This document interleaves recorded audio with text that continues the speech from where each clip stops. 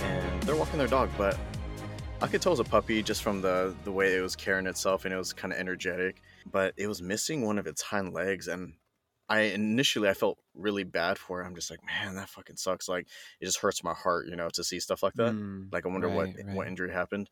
Hmm. But then I was just kind of thinking, like, the rest of my drive to work, why do I feel bad for it? The dog looked very happy. Like, the dog was just like living its life, and Right. for all Right. I know, it could have been born like that, and it just never knew what it was like to have four legs. Right.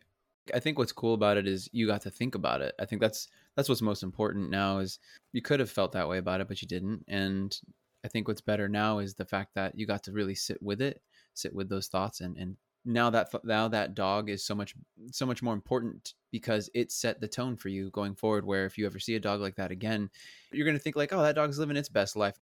I think that that's like somebody gave it a home and is loving it despite its deformity, despite its whatever it's gone on beforehand, and I think that that's a win too. Yeah, I like to think of it that way. Like, it looked like the owner's just taking him out for a nice leisure morning walk, and the dog was super excited to go on that walk. So Mm-hmm. yeah, this is actually an interesting episode because of the fact that we're recording in the same location for the first time.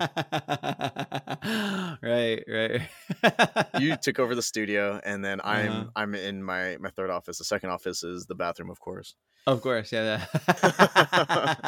Exactly. We had dinner first, and Yeah, then yeah. we're like, all right, let's hop in the episode. Wined and dined. One of the things I was a little self-conscious of, because I know this has happened to me going over to someone's place, but you just kind of wonder, like, are they going to see something embarrassing, or something embarrassing going to happen? I've been to a friend's house before where I was sitting at the dining table. I think my friend was in the kitchen cooking, and we're just chatting. Yeah. And then next thing I know, I just see this roach like crawl up the tablecloth, and it's like on the table, and I'm like glaring at it from the corner of my eye, and I'm just tracing it, right, as it's walking No. around.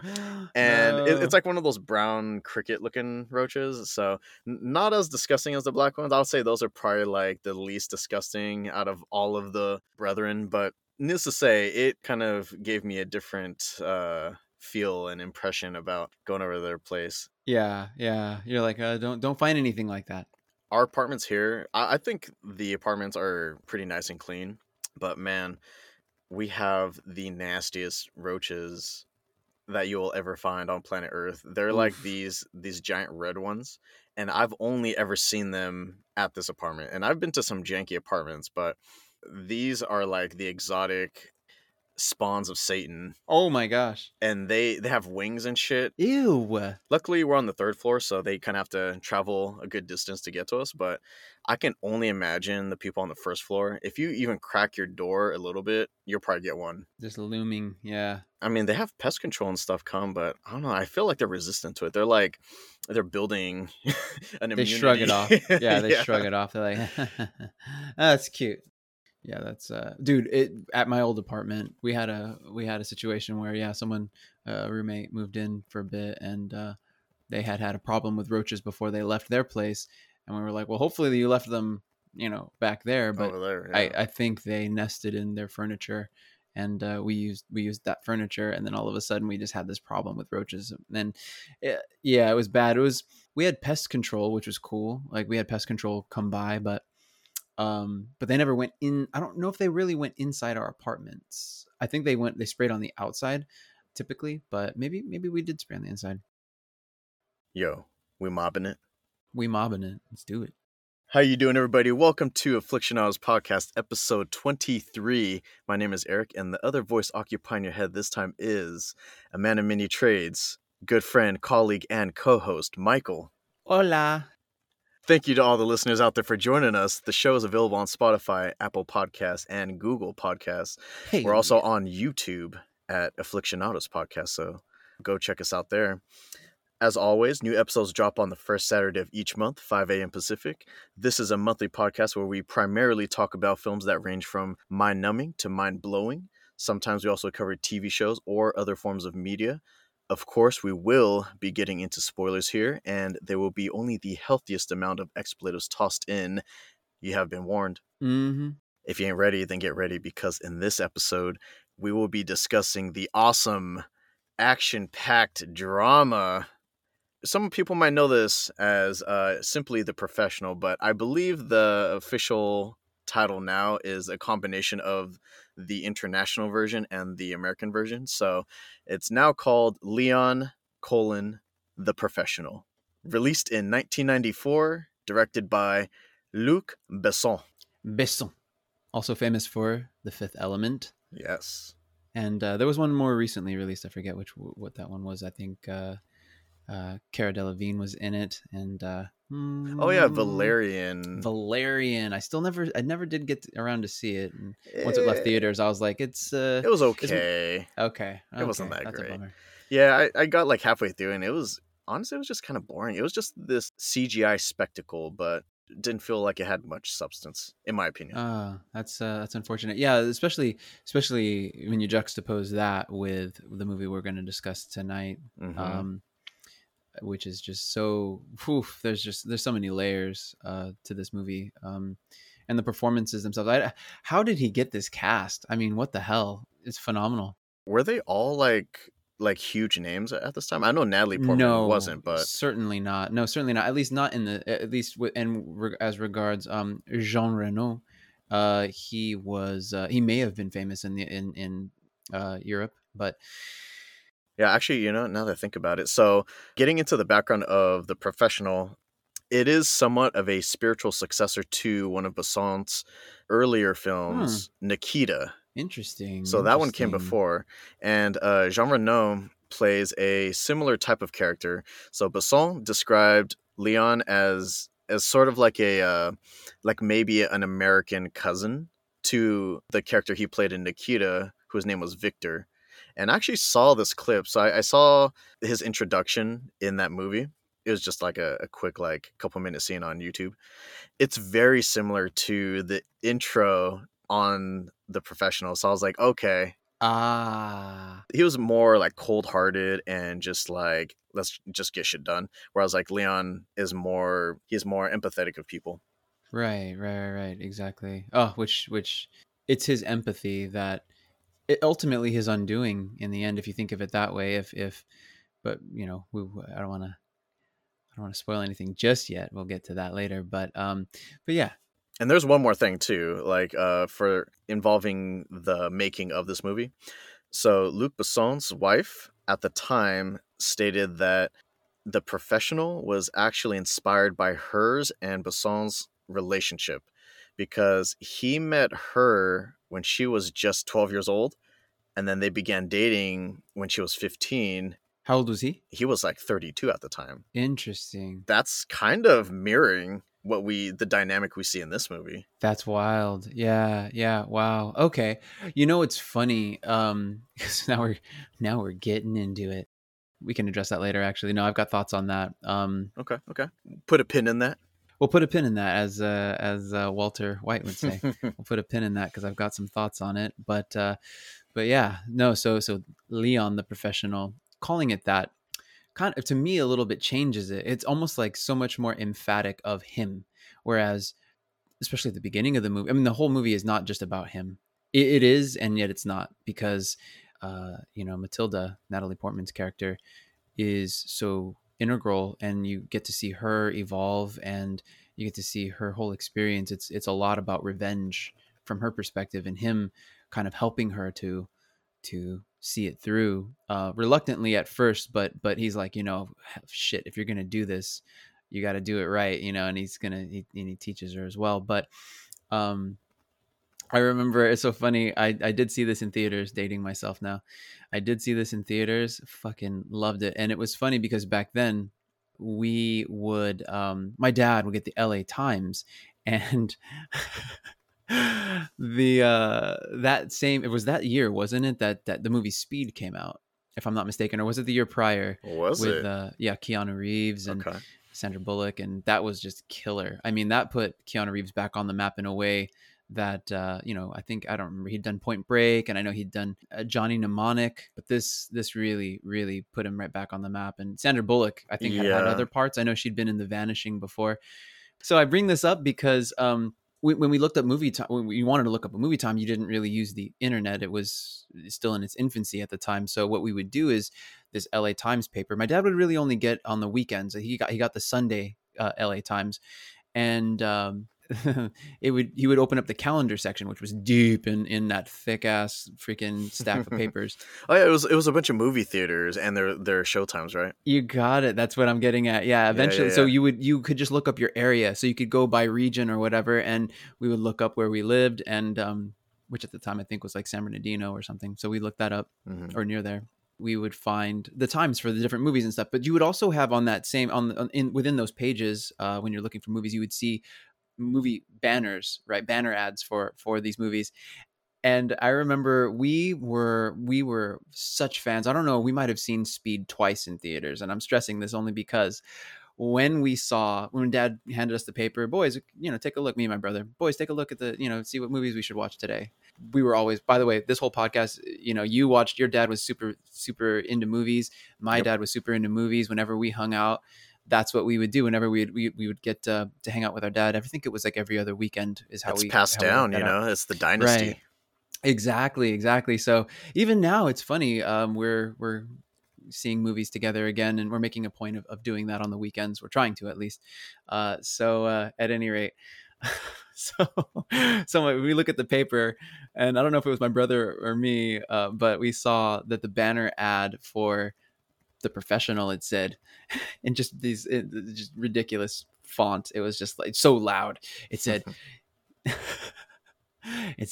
it makes Speed look like a ride to grandma's house. What? And Really? yeah, it said that, and we were both like, Paul and I looked at each other. I read it out loud, and we both looked at whoever of us read it. We looked at each other, and we were like, Dad, we gotta see this one. If it makes Speed look like a ride to grandma's house, we gotta see this one. And so he was like, he's all for it. Yeah, we watched Desperado around that same time too. So we were like, oh, yeah, gung ho. So we go to see this movie, and so I have a different relationship than anybody who might see this movie after the fact. Anybody who's listening to our podcast that might have seen it now as someone who's older. When I saw the movie at that time, I think I was maybe 9 years old or so. So I think Natalie Portman was like 4 years older. You're than probably me. like just barely in the perfect demographic for this movie. Action movie, badass, action badass, hero. Badass action hero. Like, to me, Jean Reno can do no wrong. That guy is phenomenal. I know he did Ronin, and honestly, he did another. What was it? He was in Mission Impossible, the first one, and such a fucking bummer of a performance. I was like, he's so much more capable than this, and I just felt like he didn't get much of a bone thrown his way. Ronin, of course, really did allow him to do a little bit more, which I'm happy about. But it's like, this performance alone is just it's up there. It's perennial. I love this movie. It's fantastic. But again, there's this, I had this crush on Natalie Portman from that age. I was just enamored. I was enamored of her. I was like, wow. And she was so, just the gravitas she brought to that role. I was like, it was incredible. I felt it. I mean, I might have cried in the movie even. I don't remember, but I just remember just being so swept up in how badass Jean Reno was, but also, or Leon, and how sassy, how cool, how street smart Natalie Portman was. She was in this role. It was so good. Just really thinking on her feet really quickly, especially at the end when they sneak and they catch her and everything, and how she figures out what to do to like let Leon know that it's bad. And I guess since we're talking about the characters, we can just run down the main characters really quick. So Jean Reno as Leon, of course, the title character. I guess similar to this movie, because this movie is a French movie. It's like French American, I believe. I think it was kind of like produced in both countries. But Jean Reno, I think he definitely was more prominent in Europe, and he's a Spanish French actor. And he was in such films as, like you said, Mission Impossible 1, which was where I first saw him. And it's actually kind of funny because you were saying how that role didn't do him justice. Yeah, that was my introduction to Jean Reno, and we're not going to spoil anything in that movie, but I feel like just in the screen time he had in that movie, I'm trying to put my finger on what it is about him, but there was just something unique and captivating about his performance to me in that movie. You can tell he just exuded charisma, just naturally as an actor. I really appreciated his role and just him as an actor just from that movie. And I Hmm. didn't see The Professional until much later. I guess before I get into that, he was also in Godzilla, that stupid movie. Gojira. Gojira. Is that the one Yeah. with is that the one with Matthew Broderick? Yep, that's the Oh one. The gosh. corny one. He was also in Rollerball, The Pink Panther, and The Da Vinci Code. But none of those I was really like super into as a kid, including The Professional. So as a kid, I remember seeing the box art and like it didn't have the cool kind of Godfather-esque cover that it has now, where it's like black and white with like the high contrast. Where he's looking up, Yeah, yeah, and kind he of, has like his and he's got his the skull beanie cap, yeah, on. his beanie and like the Yeah. glasses. So I like that cover way better. But the original art, I remember it was like really like oversaturated. It was just like a bunch of muddy colors just like mixing into each other, and it just said like The Professional with like I think like the crosshairs in the O or something. And it looks super generic. The title at that time sounded super generic. I can appreciate the title now. I didn't see this movie until much later through good word of mouth. I saw it a little bit after high school and I was fucking blown away. I think I initially went in, obviously by that point, I had seen a few Natalie Portman movies and I was like, big crush on Natalie Portman. She's gorgeous. Mm-hmm. Mm-hmm. And then I heard this was her first role and she did great. So that was a big selling point. But then I forgot Jean Reno was in it. So I was like, oh shit. I was like, yeah, that's the dude from Mission Impossible. Sick. And he was even Funny. better in this one, way better. And like, I can't say enough good things about his role in The Professional. Mm-hmm. And then, obviously moving over to Natalie Portman as Matilda. She's done so many well-known movies, but just to name a few, Star Wars prequels, of course. She was actually in Heat briefly, I was just like gonna a say, little yeah. crossover. All right, crossover. She was a quick cameo. She was in Closer, which dope movie. Love that movie. Such a good movie, but wow, Yeah, you got to be mentally prepared for that one. it takes you through the ringer for sure, emotionally. You will come out differently. There's just not unlike this movie. You will leave the movie feeling just different. Feeling something. You'll be changed. You'll be changed. So many in some different way. emotions. Yeah, I think Closer is definitely one that a lot of people overlook. V for Vendetta, of course. That was a big one because I think that was like when she shaved her head, and so it was like a dramatic look for her. Right, I never did see that one. It's a good movie. Yeah, I mean, forgot. Hugo Weaving is a fucking fantastic actor, and for once, he actually plays not the villain. He's the Hugo hero. Weaving. Yeah. It's not ringing a bell. What's he Oh, in? he's Agent Smith from The Matrix. Oh wow. Oh okay. But yeah, going back to Natalie, she was also in Black Swan, fucking trippy ass movie. Also haven't seen that one. I need to. Yeah, definitely go see that. That's a good one.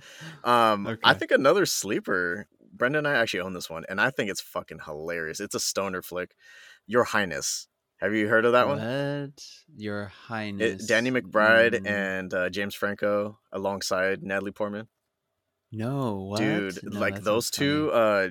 Danny Danny McBride McBride is. and James Franco, they fucking play so well off of each other. But so think of a stoner flick, but like in a high fantasy setting. It's hilarious. Okay. Interesting. And then, speaking of great actors, Oh fucking gosh. Gary Oldman, man, as Norman Stansfield. Oh my Let's be real, the gosh. guy needs no introduction. Genius. The man is a genius. And in my opinion, one of the best actors I've ever seen, like to date. Hands down. Guy's amazing. Very versatile himself, yeah, for sure. Very versatile, and so, we'll probably get into this later. Just his ad-libbing. Oh, there's a scene that we are going to have to elaborate on, and you know which one I'm talking about. We're gonna get to Of course, that one. I'm alluding to it myself. Yeah, exactly. Yeah, but his performance. You think about a movie, and when I was in high school, I read this book by Robert McKee called Story. Anybody listening to this perhaps may have already heard of. At the time, it had just been released when I was in high school, but basically it was a screenwriting book. It was written by this Robert McKee. What he said in it made so much sense to me, but a movie is only as good as its villain. A movie's only as good as its villain. It has to be challenging for the protagonist to overcome the antagonist, and to the extent that it succeeds in that regard, think of Dark Knight, right? It'll make or break the movie. If you make him too charismatic, like say another movie that I think we've talked about doing as well, Cyberpunk, Blade Runner. Harrison Ford, Blade Runner, precisely, Blade Runner. You make them too charismatic, you make them too, the antagonist, yeah, if you make them too charismatic, then it kind of swings the other way, and you kind of are like, well, who should I be rooting for? Because it's tough. Rutger Hauer has an amazing performance in that movie. But as I was saying, Gary Oldman is such a fucking badass bad guy in this movie. Unlike, I'm just, wow.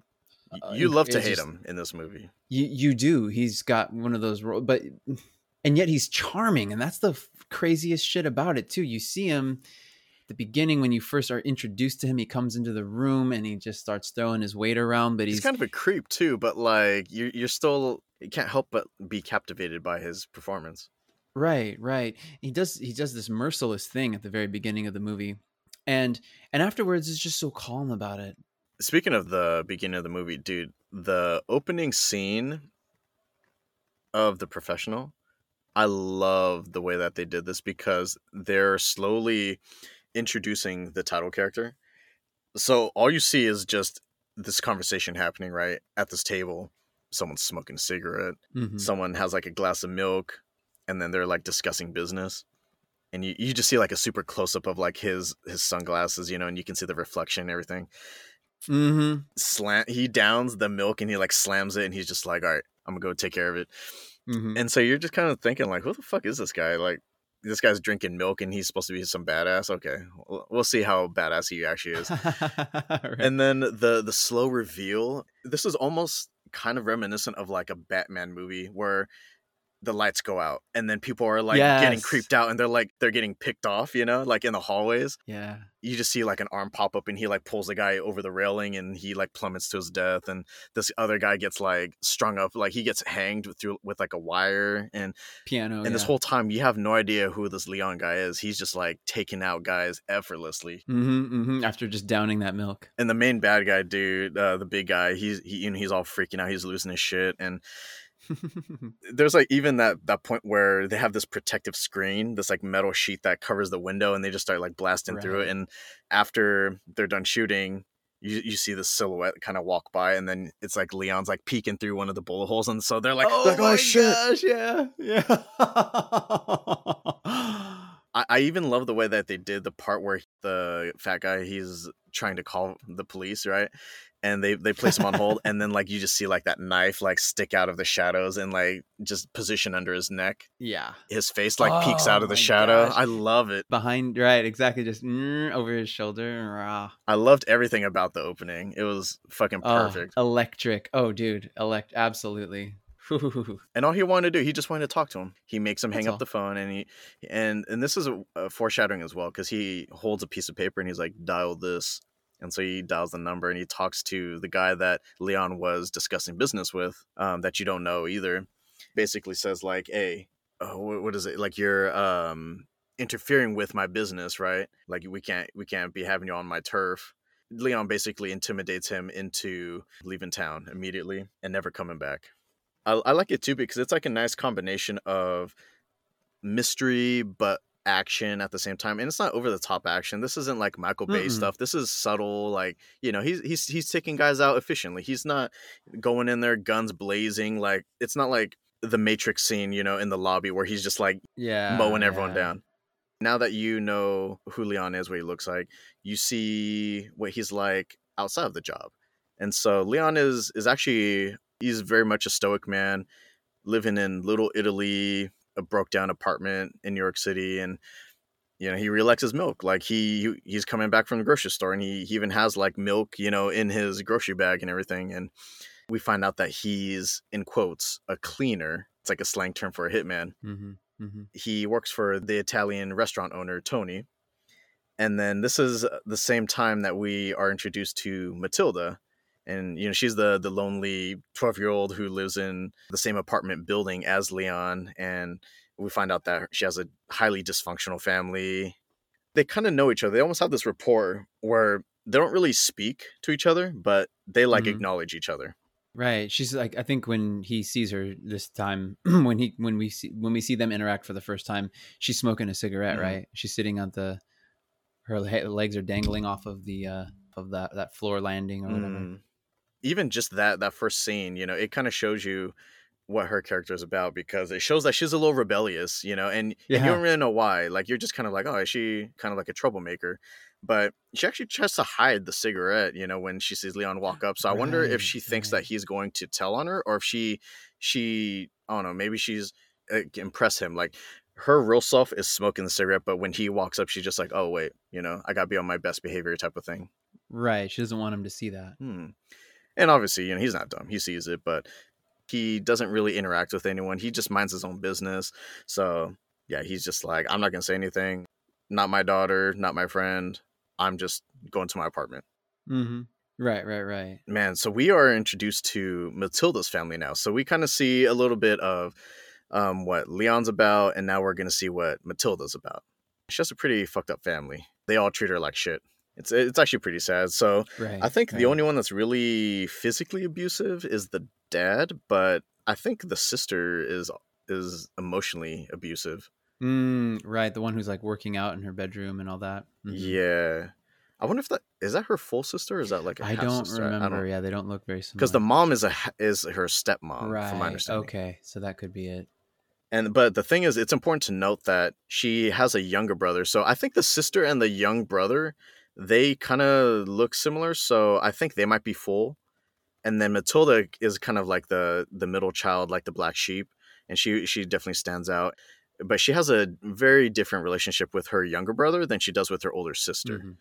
So she's very protective and loving of her younger brother, and her brother loves her back. He's not a little asshole. Yeah, like he's a he, sweet little boy. yeah, it seems like they have a cool relationship. We find out that the father is kind of in some shady ass shit going on, so he's kind of involved in drugs, and he works for this sketchy looking group of individuals who we don't really know a lot about yet, but we know that they mean bad business. Like, they're not there to have a good time. They're there to threaten him, and they have this hunch that we gave you a certain amount of cocaine, and when you gave it back to us, it was a different amount. So where's the rest of it? Right. The Well, dad swears that he gave him everything, and they keep accusing him of stealing. but I think the audience, I think we as audience members, don't we also haven't we been clued in as well? I think there's dialogue going on as she's walking through the apartment. There's yelling when she was outside with the cigarette and she sees Leon pass by. There's arguing between her parents and all sorts of commotion. But when she comes in and she's kind of going through the rooms, I think you're overhearing her dad say to the mom that he had actually shaved some, and I don't know if she was concerned. I forget whether she was concerned or not, but I just remember that I think he had admitted it. So then when the scene's happening, you're going, oh shit, he's been outed.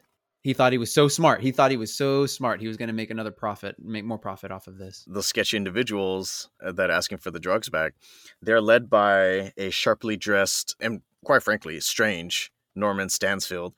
He has his AirPods in. He has his earbuds in, and he's listening to music. Oh right, like a Walkman back in the day. Yeah, the legit Walkman. And he's kind of just letting his lieutenant, kind of like conduct the business.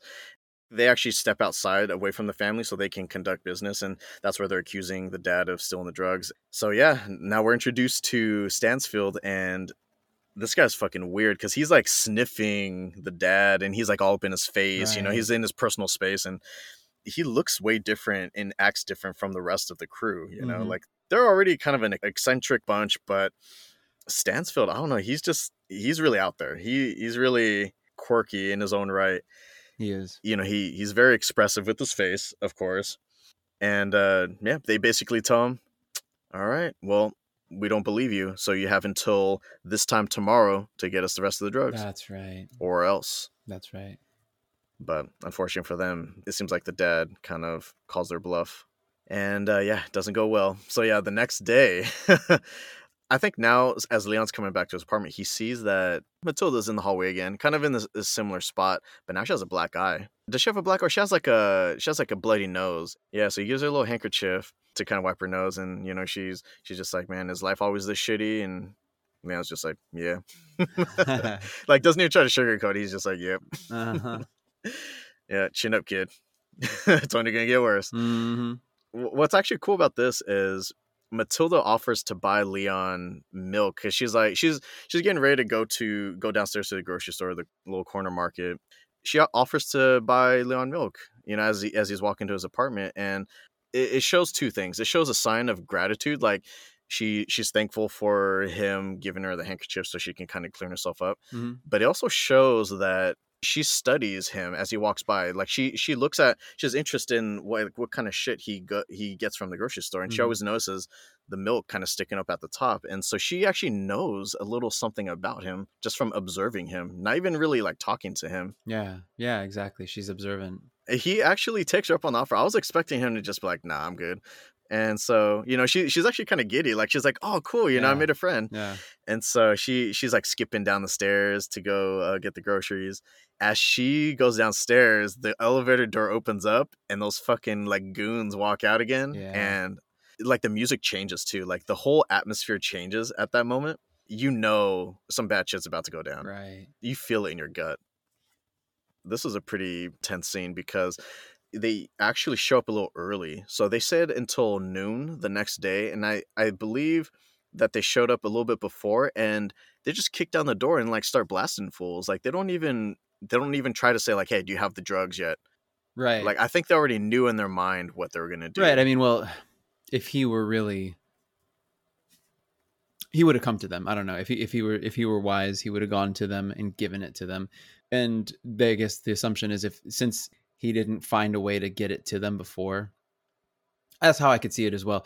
I could see it also the same way. Like they're just like, fuck it, we're just gonna kill this guy, annihilate him and his family, anybody that could possibly, Do you think there's a chance that if he had given it back, would they have still killed him, or do you think maybe they would have just killed him and not the family? Hard to say. I think they would have all been killed anyway because he likes to keep things clean. Stansfield, rather. Yeah, Stansfield. He would Norman Stansfield. That's right. He would have. I think he just didn't want that to come into play. Ever have somebody try to retaliate against him. So it might. I think he would still have killed them anyway. So maybe you're damned if you do, damned if you don't situation. And like how you were saying before, he's almost like orchestrating. So he goes in first. I think Stansfield is like almost single-handedly taking out the entire family, but he's purposely saving the dad for last. He's almost like he wants to draw this out as much as possible. Mm-hmm, mm-hmm. He wants to see his family get massacred before he gets taken out. Right.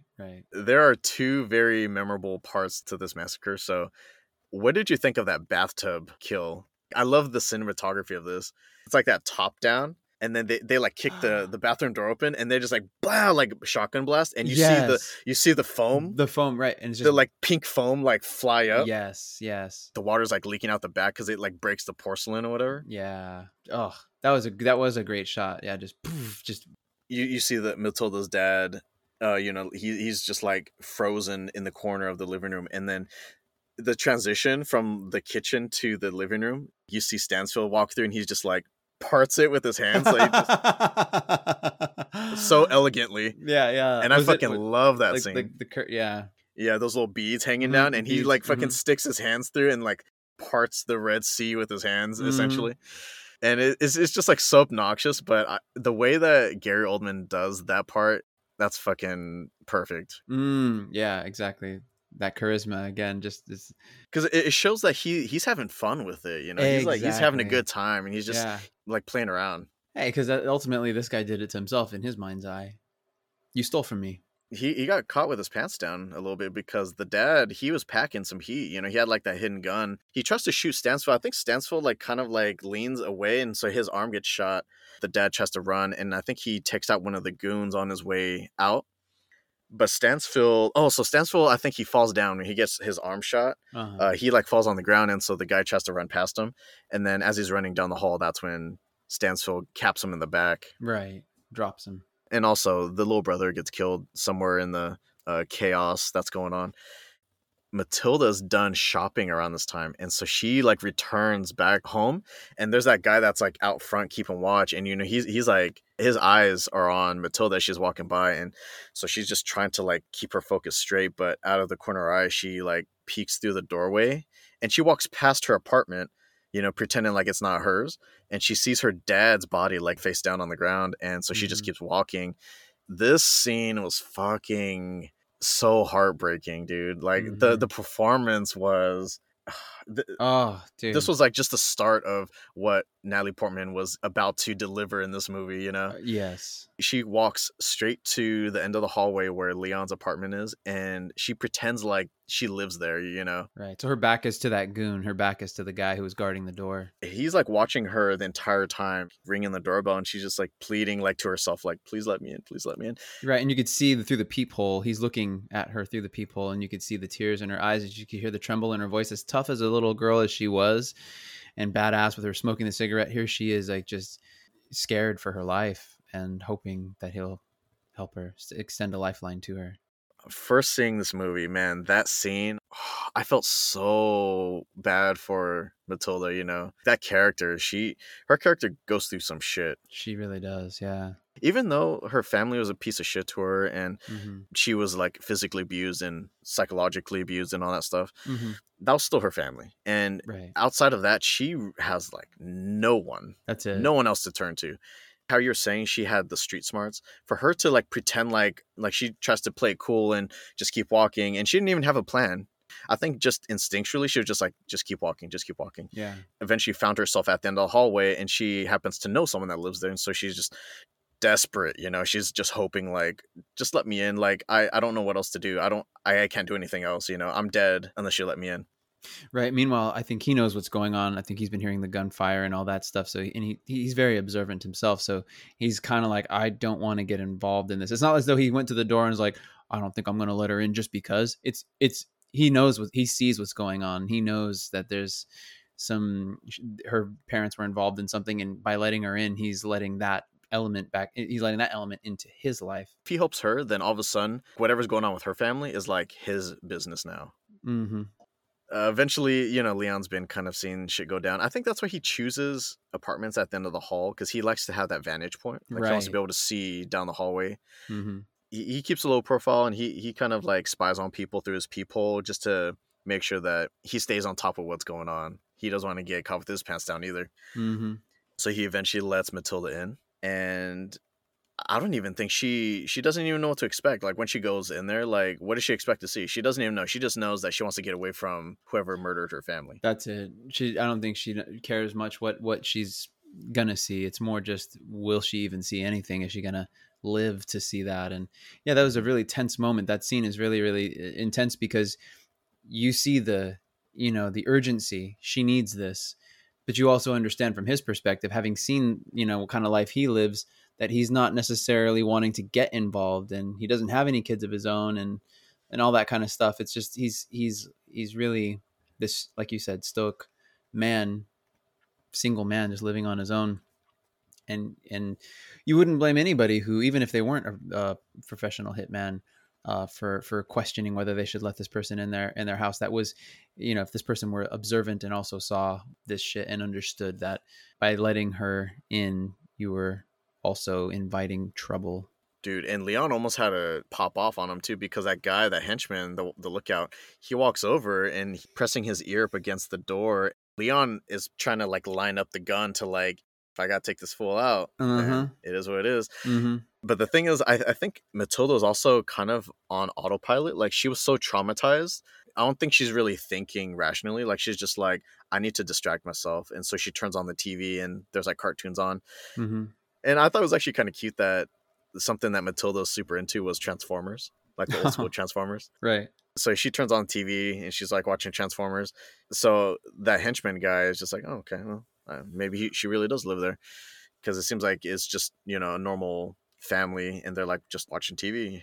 Well, right. And I think that's also why she does it too, because she is, again, street smart. So I think she realizes, to play the part, it would seem suspicious for her to just walk into this apartment and have it be quiet. So the fact that she then turns on the TV makes it seem natural, makes it seem like, oh, this is something. And the fact that it's Transformers, it's a cartoon, really shows that, oh, you'd think this man who answered the door for her isn't going to be just like all giddy looking at cartoons. He didn't look like a goofy kind of person. He's looked like a very serious guy. And the fact that she also sees him holding the gun against the door, lining it up, she's sensing his caution as well with the whole situation. This showed a lot to Matilda too, because one, I mean, he already had like a gun ready to go, so he was ready to throw down.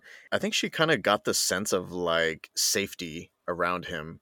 She wasn't scared of the gun. She wasn't scared that he was wielding a gun. Mm-hmm. She felt like kind of strangely comfortable and safe around Leon, just like right from the get-go. Right. It does. She understands him in a way, intuitively. She's got this again, that intuition, having only seen him do certain things. I mean, but he's like, while he may have a gun, he's never shown aggression toward her or anything like that. Never given her reason to right. So he may have a gun, but in other words, it's like fighting fire with fire. So he lets her into his apartment, which means she feels safe with that. But in addition to letting her into the apartment, he's not like, oh my gosh, what are we going to do? They got guns. And he, like, as if he was one of those people who actually didn't have a gun. The situation is perfect. He's got guns. He can retaliate. He's cool as a cucumber. Exactly. It's methodical. He is methodical. It actually doesn't take long for Matilda to find out that he's a hitman. I think while he's preoccupied with what's going to happen next, she's kind of like being nosy and digging through some stuff, and she opens that case that's on the dining table, and there's just like a shit ton of guns and like tools and stuff in there. He doesn't like freak out at her. He's just like, hey, don't touch my stuff. That's right. And then she's got all these questions. So you have more than one gun. Right. Whoa. Right. What do you need all these for? And why are they like in the suitcase, for like easy travel? I think she kind of quickly puts two and two together. She's very smart, and she's just like, are you a fucking hitman? And he's straight with her, he's like, yeah, I am. And so now she wants him to teach her everything he knows. Yeah, exactly. And of course he's just like, no, you're out of your fucking mind. Right. Little girl. What the hell? Like, he doesn't even know her. That's so funny. Yeah. I want you to teach me. Like, what the hell? No. And you're like, the shit that he's seen in his life, no doubt. Like, why would he want that for a little girl who's, she may think her life was shitty then, before this had hit the fan, but he is looking at her, putting himself in her shoes in some way, right? And just being like, oh, like, I wouldn't want this for you. And to go along with the empathy, I don't even know if he ever sleeps in that bed, but he gives her the bed, and he gives her like a little blanket and everything, and he wants to make sure she's comfortable. I mean, as comfortable as you can get in a fucking empty ass apartment. There's like nothing warm about that apartment, but I don't even think they have sheets on the bed, or do they? No, it's pretty bare bones. It's a bare mattress. Yeah, he lets her sleep, and she's actually able to sleep, and so, but in the middle of the night, Leon's like in his post, so he's like sleeping in the little like chair with a pistol facing in his the lap. door. Yeah. He is like, man, fuck this. And so he gets up and he puts on the silencer, and he's about to whack Matilda while she's sleeping, but I think he can't do it. Ultimately, he's at his core, he's a softie, so he would be violating that is one of his values, which is no women, no children. He'd be killing both kids. Yeah, she's both a kid and a girl. Yeah. So it's like, well, if you can't kill her, then what can you do? So he decides to actually put her to work.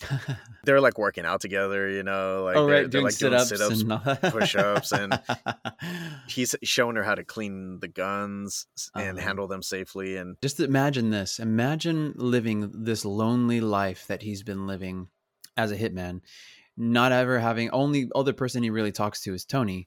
Aside from that, maybe a shopkeeper when he's buying his milk and getting his groceries. And, it's so interesting that you really get to see this tenderness that he has with the plant that they carry around from apartment to apartment when they have to leave. But just how he always makes sure, in the midst of this regimen of working out and cleaning guns, preparing these weapons of death, instruments of death. Yes, instruments of death.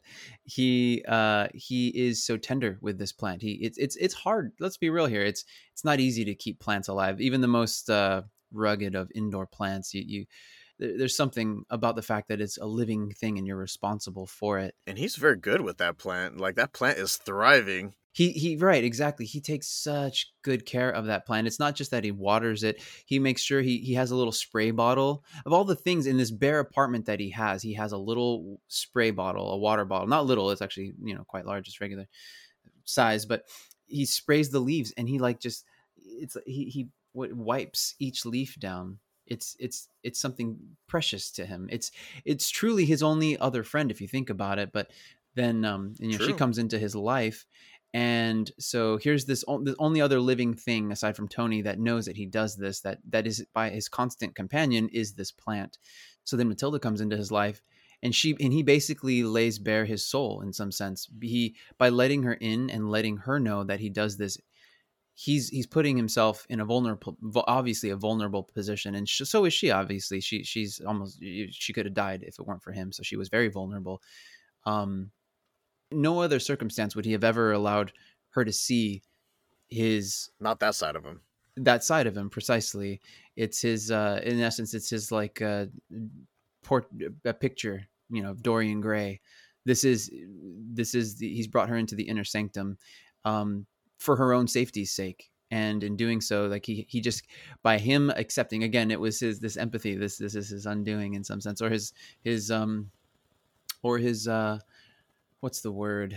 I can't think of the word. I was going to say sanctification or something, but no, it's something else. It's like his catharsis in some sense. He actually gets to live at a higher level than he's ever lived before, because he's always been in the shadows and everything. But then I guess what I'm trying to get at is the fact that another human being sees this, which is by all other accounts would be scary, would be maybe people disturbing. Would be disturbed by it at the very least, and look at him differently. She doesn't. She doesn't judge him. She doesn't judge him. She accepts him as he is, and he's never had that before. That's a lot going on there. I think just inherently he's always felt like maybe he can't have friends because they just won't understand who he is and what he is. He's been doing this for so long anyway, and he's just established his own habits. He's a single guy. I mean, living on his own is one thing, but then the fact that he's just had to come to accept that living this life, he can't just, first of all, his English is really quite broken anyway. And then, so he's living as a foreigner in limited education for sure. Right. Limited education, but he's good at what he does. Mm-hmm. And he's living in this other country, right? So he is alone. He feels alone. And whether he realized it or not, he really did feel that way. And he was comfortable with it. We also don't quite know about his backstory either, until later. Right. So this is quite an interesting encounter, again, where he gets to be seen for who he is, and accepted, and her as well. I could see where that's kind of freeing for Léon. He found a friend, an unexpected friend for sure, for both of them, actually. Mm-hmm. An unexpected friend, right? When you think of it, the dynamic, you have this little girl hanging out with this grown-ass man, and they're not family, they're not related. Right. There's some weird shit going on.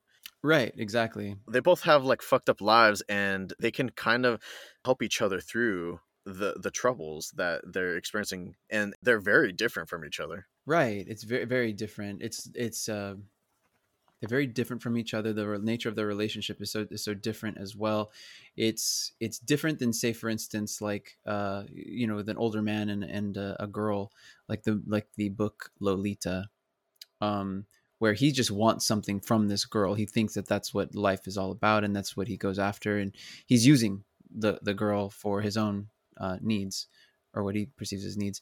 Whereas Léon is trying to take care of her. He really is looking out for her best interests. He doesn't want her to become a hitman like him, and he's just trying to protect her. He didn't even really know what he was. I mean, maybe he didn't really know what he was accepting by letting her in. There's a lot there, and I think he just defaulted to, can't let this girl die. You know what's funny too? Léon is not equipped to be able to take care of a child at all. Right. And he's trying some stuff, and it's weird, but it's kind of working, because he busts out. He sees that she's like really sad about her family, and so he's like, "Have you met?" I forgot what he calls the character. Right, the the sock little puppet. piggy. Yeah, and so he's just like, oh, I have a pig. Yeah, and she's like, no, I did not see a pig in this apartment. He's just like, I'll go get him. You wait right here. Super corny, but it's charming, and I think she appreciates the effort that he's making to try and cheer her up. Mm-hmm. I think that's when she's just like, so what's your name? And he's like, Leon, and she's like, cute name. And he chokes on the milk because he's taking a swig, and he's just right. dude, she's like gazing into his eyes, and she's like in She a looked trance. right, exactly. And she's at that age where it's like, did you ever see the movie The Man in the Moon with Reese Witherspoon? No, I haven't. Oh, it's like I think it's her first movie. She's around 13 as well, and I bring it up because she'd never really been into boys before, but then she falls in love. She's again that same age. She's 13. She's an adolescent, and she's again never been in love. Boys are whatever, got cooties kind of thing. And then her older sister starts dating this guy, and he's really charming, really nice person actually, and she falls in love with him. Point is, they're at that age where that's her first love is her sister's boyfriend, and in this situation, her first love is this guy who's taking Much care of older. her. Much older. Exactly. Much older. Do you think in some ways too, what's contributing to this? Do you think it's possible that maybe she just has like daddy issues? Because obviously she had a fucked up relationship with her dad. Yeah, no, of course. I think that's also what contributes to it. She's never really had somebody who gave her the kind of attention he's giving her. She's had to really fend for herself, which is why she is so street smart, because no one else was looking out for her. Not the same. She had to do it for herself. So Sure. yeah, everyone else had their own problems, and her dad and her mom, and so she was just kind of cast aside. He was never much of a dad. Right. He was never much of a dad. Exactly. So now she has somebody who's treating her with care, treating and making sure that she's okay, and showing that compassion, that like her dad never had. Actually, he's like literally quite the opposite of her dad, because her dad was a coward. Like he was willing to put his family's safety at risk for money, I guess. And yeah, he didn't make her feel safe or confident. He beat her. Oh, right. Oh, right. Hence the bloody nose and everything. Black eye, yeah. Black eye, bloody nose. Yeah, and she's super sharp, and so she can say really pointed things as well that can get to him, because he's get her in trouble. Because like you said, well, because he's weak.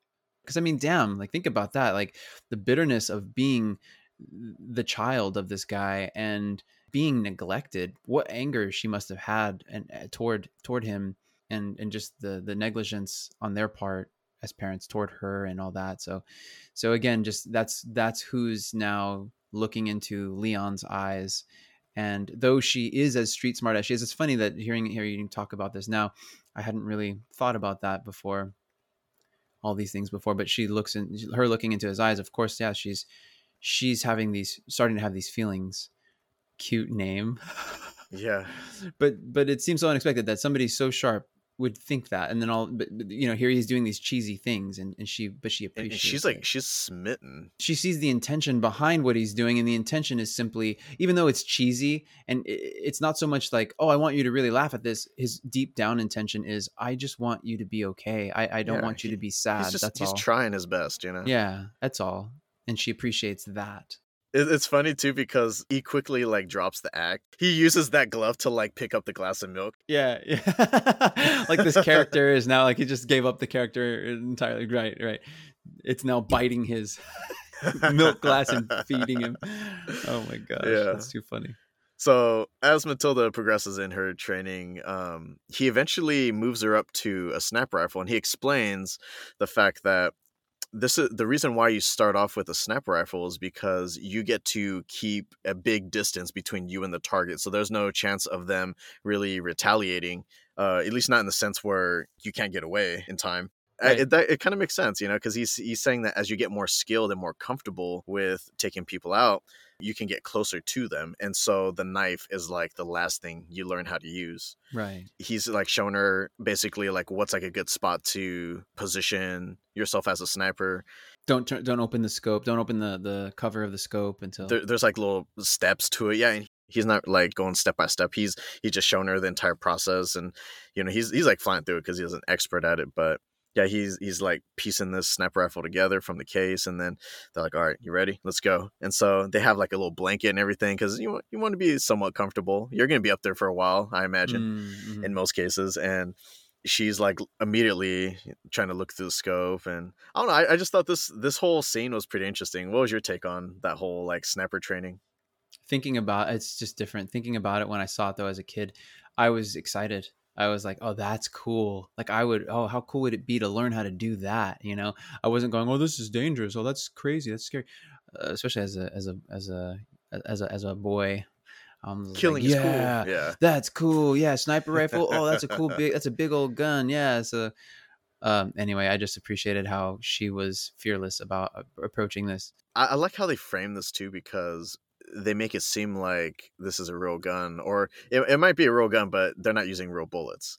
But you don't know that yet, and so you're like, is she really about to just snipe someone right now? Because she's asking like, all right, so who should I target? And he's like, anyone. He's all right. Anyone, but no women. I think that's when he says, "No women, no children." The target ends up being like some politician guy or whatever. He's like Yeah, taking a like a jog senator through or Central something. Yeah, Park. he's got like his bodyguards all around him, Secret Service or whatever.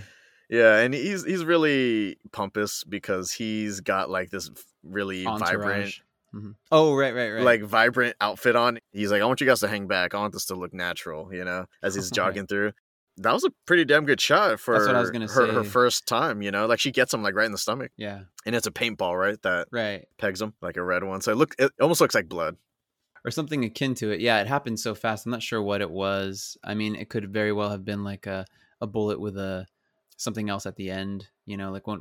I don't know. I don't know about all these things, but the way it travels, it's different. It just boom and it tags them. Paintballs are trickier. They want to get the point across that it was non-lethal rounds. Non-lethal, precisely. It's a non-lethal round. He gets tagged. You see the blood. The whatever he is, the government official or whatever, gets tackled by his the bodyguard. He's like, "What the hell?" He's okay, and then he's like, "Whoa, oh!" And then they knock him down, and then it's like, Oh okay, yeah, they're swarming them. Yeah, then yeah. they're on the move. Then they're like, All right, let's then get out of here. yeah, exactly. Then You don't want Leon to, you don't and want to linger too long. Yeah. nope, they pack up their stuff and they get the hell out. So that was pretty cool, like she's learning how to like use the equipment now because she's been cleaning it, and she's kind of like she's getting tired of the workouts. Like I love the fact that she's so fucking done with the sit-ups that she's like, I'm just gonna do like the little like stretches now that like her older sister was doing. Right, Like she was right. wearing the outfit and everything. Uh-huh. And it's funny because she was making fun of her before, and now she's like just and it's funny, but also kind of maybe she's trying to, I don't know, tap into even her mindset, the fact that her sister's gone now, even though she was a bitch to her. Oh, so you think that was almost like a homage? Like she's like, I want to remember her like this, and like she's the one that like she was really into this, so I kind of want to incorporate that myself. Yeah, I think that there's this trauma there with the family of that she hasn't really like processed with all that, and so it's weird because she's I think she's torn because she knows how badly they treated her, except for her little brother, of course. But she's got these feelings as well for them because although they treated her poorly, um, she still loved them. Family's family. They didn't family's family, and they didn't deserve to die that way. And so I think that although you saw her have this interaction with her sister as she after she was doing this whole workout and everything, now she's wearing this and she's doing this kind of thing. And also I think it has something to do with the fact that it was this very feminine way of working out. She saw her sister doing this. Her sister was very body conscious, so, trying to attract men or whatever. And I think maybe in some way she was trying to do the same with him, Oh, interesting. because she's developing these feelings. And what's kind of sweet with Matilda and Leon's relationship was the fact that, obviously Leon's having her do a bunch of grunt work and like busy work and stuff like that. But he's also, he's teaching her some pretty important things in the world of cleaning. There's an exchange though, like there's like a barter going on. So in exchange, Matilda, she also runs the errand. So, she continues to do like the grocery shopping. She cleans the apartment, but she teaches Leon how to read and write. And I thought that Oh, was pretty fucking cool. right. Isn't that is cool? They play to their strengths though, right? And that I think that's dope that he contributes in his own way to her well-being, and she does for him, and they're like this unit. They're working together, right? So she because she does speak English well, and she is a little, she can be charming, She's really well spoken for a child. I did Very, not very. speak that. I don't even speak that well now. I think that I was very precocious as a child, so I could appreciate how precocious she was as well.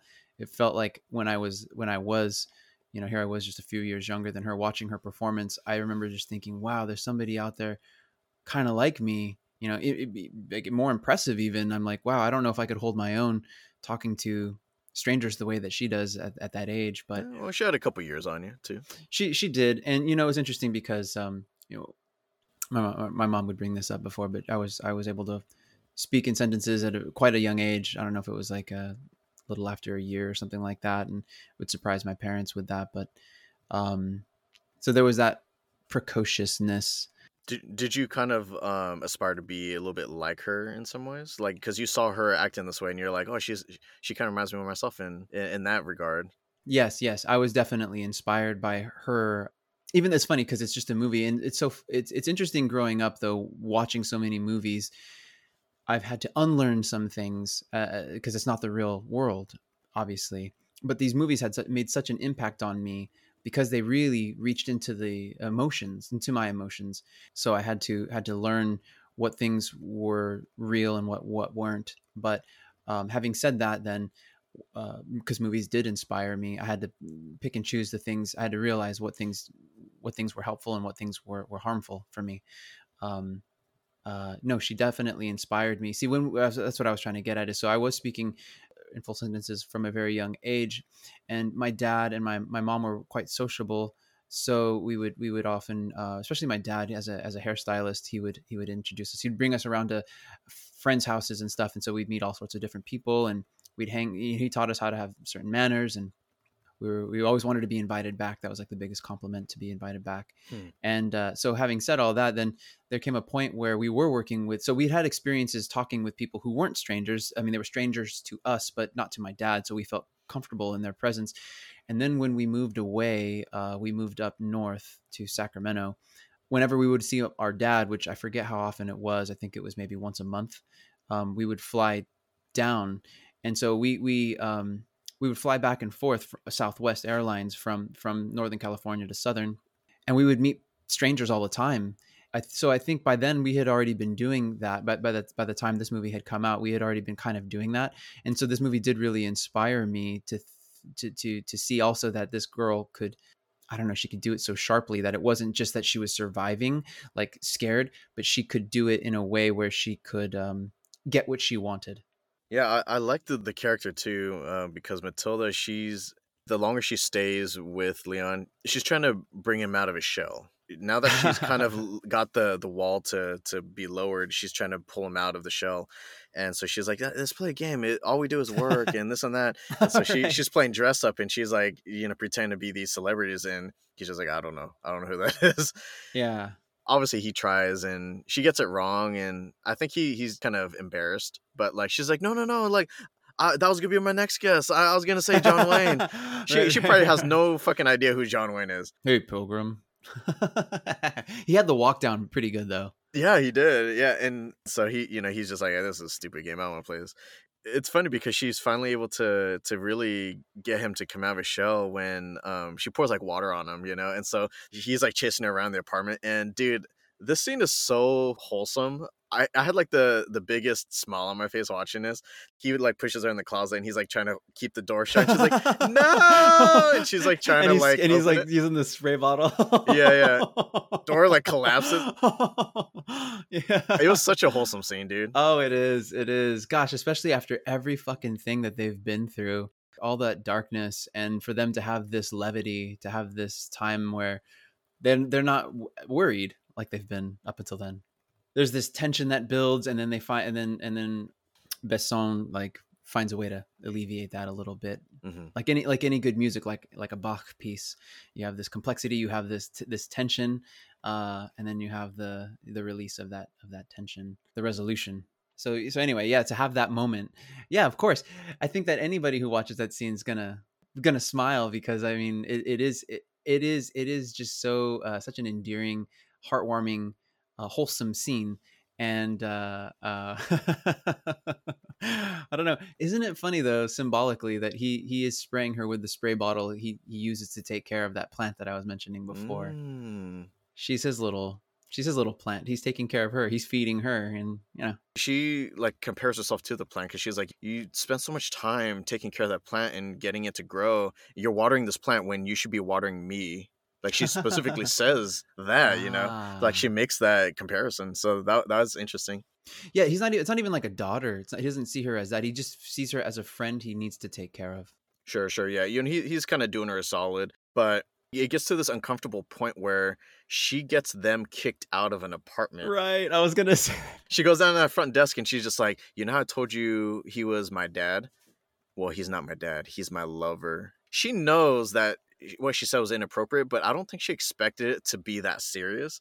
Like the following day, There they are walking. They knock on his door and he almost like looks at her like, what'd you fucking do?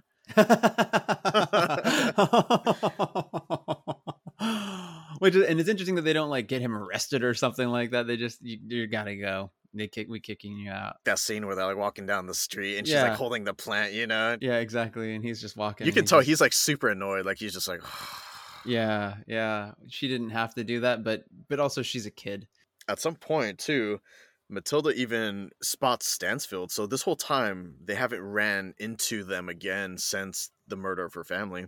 She spots Stansfield and she would recognize him a mile away, and so she's like, oh shit.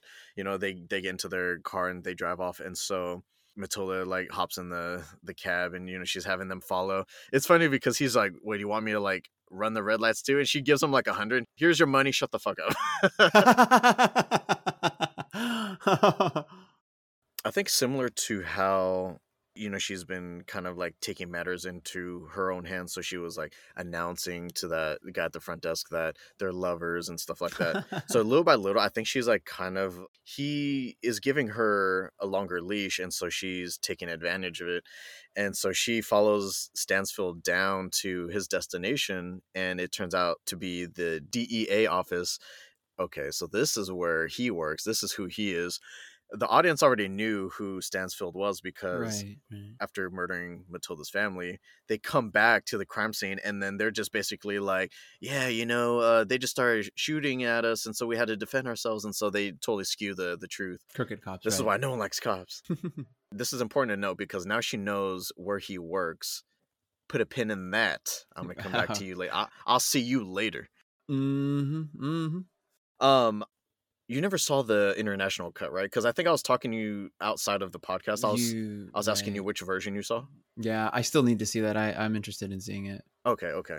There's just like, I think, was it like 20 to 30 minutes of extra footage, and It's not, and like what I was telling you earlier, it's not just dumb shit where it shows the entirety of them walking down the hall having like an extended conversation. These are like actual like different scenes that add more weight to the story. The story is already compelling as is, but I feel like these are like the sprinkles on top of the sundae. Like it just adds to it. And without going into detail, like there's like a Russian roulette scene, and Léon even takes Matilda out on an actual hit. The parts that I actually did want to focus more on, like if you ever get around to seeing the international cut, or I think in America it might be called the extended version. I hate how there's so many damn names for the same thing, but yeah, it's the same thing. So just look for the longer version and you'll be able to see these. So in one of the hits, and the reason why I want to bring this up is because it foreshadows later on in the movie.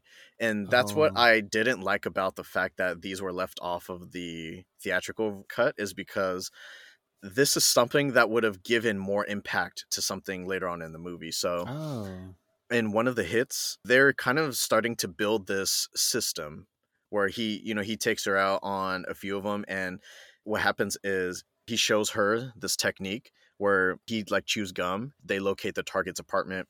He takes the gum and he sticks it over the peephole.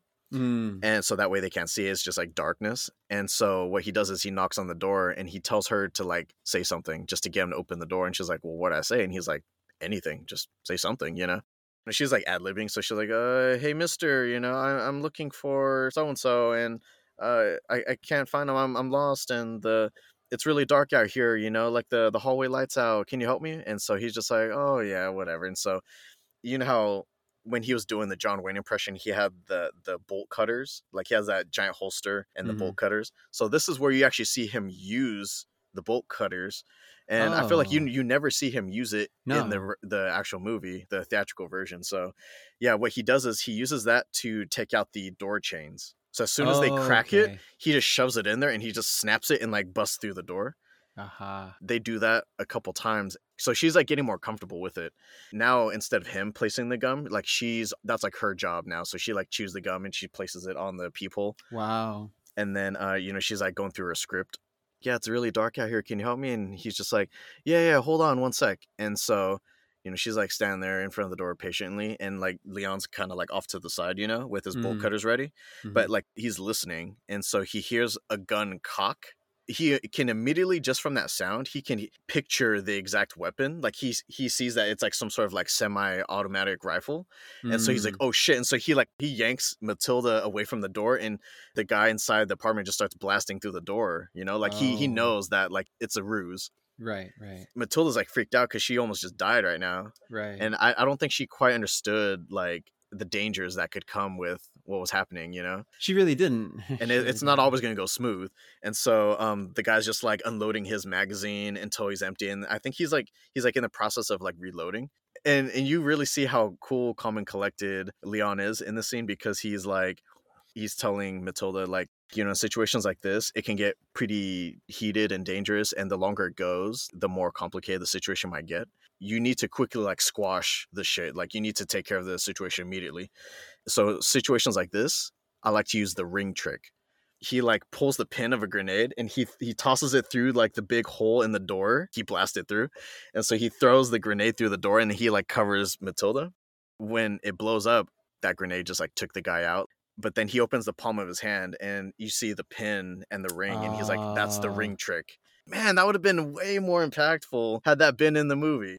That's lame that wasn't included in the movie. That's maybe I wonder why it was cut out. But yeah, wow, that's super. That's very impactful. Feels weird. It feels like I feel like I'm like you missed like half of the movie. Yeah, this movie. Yeah, because that's just such a makes me appreciate the movie that much more, because the famous short story writer Anton Chekhov said, if you ever, something basically akin to, if you introduce a gun in Act 1, you need to bring it out before the end of the third act or something like that. It needs to come out. Oh, so if you see a gun, it's foreshadowing. It's going to be used somewhere. Nothing should be introduced. No new material. No prop, right? No prop should be introduced that isn't going to be used later. So yeah, so the fact that they brought that ring and that you saw it associated with a grenade, you saw this huge explosion. So then you get the satisfaction when you see that ring again and he does a different ring trick. And the line, I'll wait till we get to that scene. But we're getting there. We're getting there. I think we're like more than halfway now. You know, speaking of grenades, I found out the hard way how to accidentally make one at home. Oh, what the heck? It's called you eat a bunch of you're lactose intolerant and you drink exactly you drink some milk. The way I accidentally discovered how to make a homemade grenade is by taking an egg. You take a hard-boiled egg. Huh. And you microwave that shit. Oh, shit. Have you ever done this before? I had the brilliant idea as a kid. I like hard-boiled eggs, but I want it like a little bit warm. I'm just going to throw it in for like 30 seconds. Uh-huh. The density levels of an egg, they vary greatly, right? With like the white and the yolk. The yolk, right. So the white is not very dense, but the yolk is very dense. And so what happens is when you microwave it, the pressure builds up inside the yolk. Oh. It's just held there. Oh no. And then what you do is you bite into it, and as soon as you pierce, so if you take like a little nibble of the egg white, it might not be so bad, but as soon as you pierce into the yolk, all that pressure is released and it fucking explodes in your face. Oh, dang. All the steam comes out. And I like burnt my upper lip by doing this because I didn't know any better. You know, I was in like Right. middle school, so I was just like, whatever. I'm just gonna have like a warm hard boiled egg. I'm just in shock. You know, I'm like, what the Yeah. fuck What just just happened? happened? Yeah. I just did a normal thing. Never microwave a hard boiled egg. Dang. Noted. So yeah, getting back to the movie, I think at some point Leon goes out on a job by himself, and then this is like back on the theatrical version. Matilda takes the opportunity to take matters into her own hands, and so since she knows where Stansfield works, she just fills up a bag of concealable guns, and obviously from Leon's collection, and then she takes a cab out to the DEA office, and she infiltrates the office by pretending to be like a food delivery person. Right. Right. But this is the part where her greenness comes into play. Like she's a little wet behind the ears because she sees Stansfield in like the main lobby area of the building just after the metal detectors, and Right. she's sitting there staring at him, and it's obvious. Like she's like burning a hole through him. And I think he kind of sees her out of the corner of his eye, but he plays it cool and he just keeps talking, pretending like Mm-hmm. he doesn't see it. And then I think what he's doing is he's like concocting a plan. So he's just like, I think that girl is like, she's like targeting me for something. I'm going to set a trap. So he goes into the men's restroom. She goes in after him, but she doesn't have Mm-hmm. a plan. Like she just walks right in, and she's like looking around. It's an empty bathroom. So expertly done, the cinematography. The door to the men's restroom was like left open, and you see it go boom and like slam closed, and Uh-huh. Stansfield's like behind the door. Yep. Yep. And I remember seeing that the first time, and I was like, "Oh, you're fucked." Yeah. Exactly. Oh There's man. no way she's getting out of this. Mm-mm. Yeah, I was sweating, I was like, I didn't want her to even be there in the first place, but I was like, oh, I get it. She's driven. She wants to get her revenge. What is she gonna do? Right. I mean, what she does know has always been with him, never by herself. And she's just doesn't. Anyway, I just wanted things to work out for her. And then when he does that, I think the color drained from my face when he slammed that bathroom door shut. I was like, oh damn, she got. I didn't know what was gonna happen. I just didn't want her to get. I didn't want her to get hurt. I didn't want her to die. I was just like, no. So he knows that he has her all to himself, and no one's gonna be able to save her. They're in this government building, and no one else is in the restroom. It Mm-hmm. doesn't seem like it's a very busy restroom anyway. He has her like kind of cornered and everything, and he's slowly walking up to her, and he wants to get answers. So before he does anything to her, you don't even know what the fuck he's going to do. Mm-hmm. On top of that, but like he's getting answers, and she's like a deer in the headlights. Like she is fucking shitting bricks. As tough as she thought she was, She right? doesn't even know what to do. He thinks that she's like a spy or something, so he's like, who are you working for? Who sent you? Oh, right, right. His signature thing, like he takes that little pill Pill. bottle out, Uh and he huh. like shakes it, and he like listens right before he pops one. Uh huh. I love the way that Gary Oldman does this part. I don't even know if this was like how he was directed to do it, but I love how his body like contorts as he's like biting into the Yeah. capsule. Right, which you see him do in that scene before he is it when he's interrogating the family? It's at the beginning of the movie, either way. And and the shot is that's such a beautiful shot too. It's top down, like you said, from the ceiling, and so he's Oh, and he's looking like up. looking up at the He's looking camera. up, and he's like, it's cool that they show that he just cracks it open in his teeth like that. It's Yeah. almost like he's like becoming possessed by whatever is in that pill. Right. It's almost like a ritual to him because he always Right. does the shake first, and he listens to see what's inside, and then he like grits his teeth and like holds the capsule in between his teeth, and then he like slowly punctures it and bites into it. Mm-hmm. It seems like the effect is almost instantaneous. Right. Very disturbing and kind of sinister, though. They don't ever explain what it is those pills are, but man, yeah, it's almost like right before he's about to do something heinous. Yes. I don't even know if like this is a way of like him to deal with what he's about to do, or this is like what gives him the necessary push to be able to take it that far. Right. But either way, it's bad news every time he pops one of those pills. Right. That, or maybe it's his way of enjoying what he knows he already has to do anyway. So it's like, okay, well, if I'm going to have to do this dirty deed, Like it's going to enhance the experience. yeah, it's going to color it for sure. Right. How ironic is it that the DEA agent is like a fucking big ass drug addict? Right, right. Yeah. Luckily for Matilda, though, one of the goons comes in and he kind of interrupts what's about to happen because after he pops it, he's almost like creeping towards her. He tells Stansfield that one of their guys just got killed recently, and they're like, "What?" And so it's assumed that Leon, he went on a job and he took out one of their teammates. Ah, I see. I see. Because now they're encroaching on Tony's territory. It's all meeting up. It's starting to hit close to home for both sides because now one of their teammates was just murdered and they have an idea of who it is, but they want to know for sure. So they're like, all right, we're going to go pay a visit to Tony. You guys take this girl upstairs and, squeeze every little drop of information you can out of her. We're going to find out who the fuck she works for and what's going on with her. Stansfield takes a few of his guys and they go to Tony's. Leon gets home and then he sees that Matilda left a note saying, like, I went to go take care of this business myself. Hmm. This is, I think, what really solidifies his relationship with Matilda, Leon's, because he doesn't think twice. He just heads there immediately after reading that note. And he's almost in like this state of what seems like anger and desperation. He doesn't care about his well-being at all. He doesn't care about the well-being of anyone else other than Matilda. And so he just comes in and he starts fucking capping fools in the DEA office. Oh my gosh. He doesn't care who's in his way, honestly. He's a one-man army at this point. Yeah, yeah. He finds Matilda and, she's upstairs and she's being interrogated and they're unloading her like lunch pail full of guns and they're like, Right. what the fuck do you need all these guns for, and who are you? And so Leon storms in, boom, pops both of them immediately and he's like, all right, let's go. Right.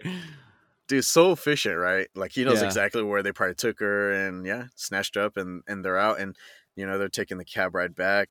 Now Stansfield shows up at Tony's restaurant. This is pretty sad because Tony and Leon, they're tight. Like they have that rapport and you get a sense that he's a good friend, but I think in terms of a business partner, not so much. He takes advantage of Leon and kind of his like lack of education and stuff. So Tony can basically tell him anything and he's gonna believe it because he trusts him because he took care of him at such a young age. I think at some point too, doesn't Leon, this is where Leon reveals to Matilda that he moved over to the States when he was very young and Tony was like the first person to take care of him once he got here. He's always been there for him as far as he knew, but yeah. Oh, another thing too is in the extended version, they go into the backstory, like even deeper into Leon's backstory. Oh. I feel like not everything needs explaining, but I felt like this actually added to the story. So he was saying that he loved a girl once over in Italy. She loved him, but her parents didn't approve of the relationship. And does any of this sound familiar, or is this the extended version? I think this does sound this does sound familiar. Okay, so they may have like cut that part and like placed it somewhere else in the movie. I see. Okay. But I guess what happens is that the dad, because he disapproves of the relationship so much, and since the daughter is gonna go against his will and still be with Leon, he kills his own daughter so that way Leon couldn't be with her. And so Leon, in a rage, kills the dad, and before he can be arrested, he flees to the States. Ah, I see. Yeah, it's pretty tragic. Yeah. His life was just fucked up from the get-go. So he knows a fucked up life, and he can understand her fucked up life, Matilda's. The enraged Stansfield confronts Tony, and they don't really show it, but they allude to the fact that Tony is like tortured for information. Like they know that Tony and Leon have some sort of working relationship. So this scene is important because it reveals the fact that Stansfield and his agents, they work with Tony similar to how Leon works with Tony. So I think what they're also alluding to was that Leon unknowingly cleans people for the DEA agents through Tony. Wow. Right. And so the people that Leon kind of despises right now, it's kind of weird that he's been working for unknowingly for a while.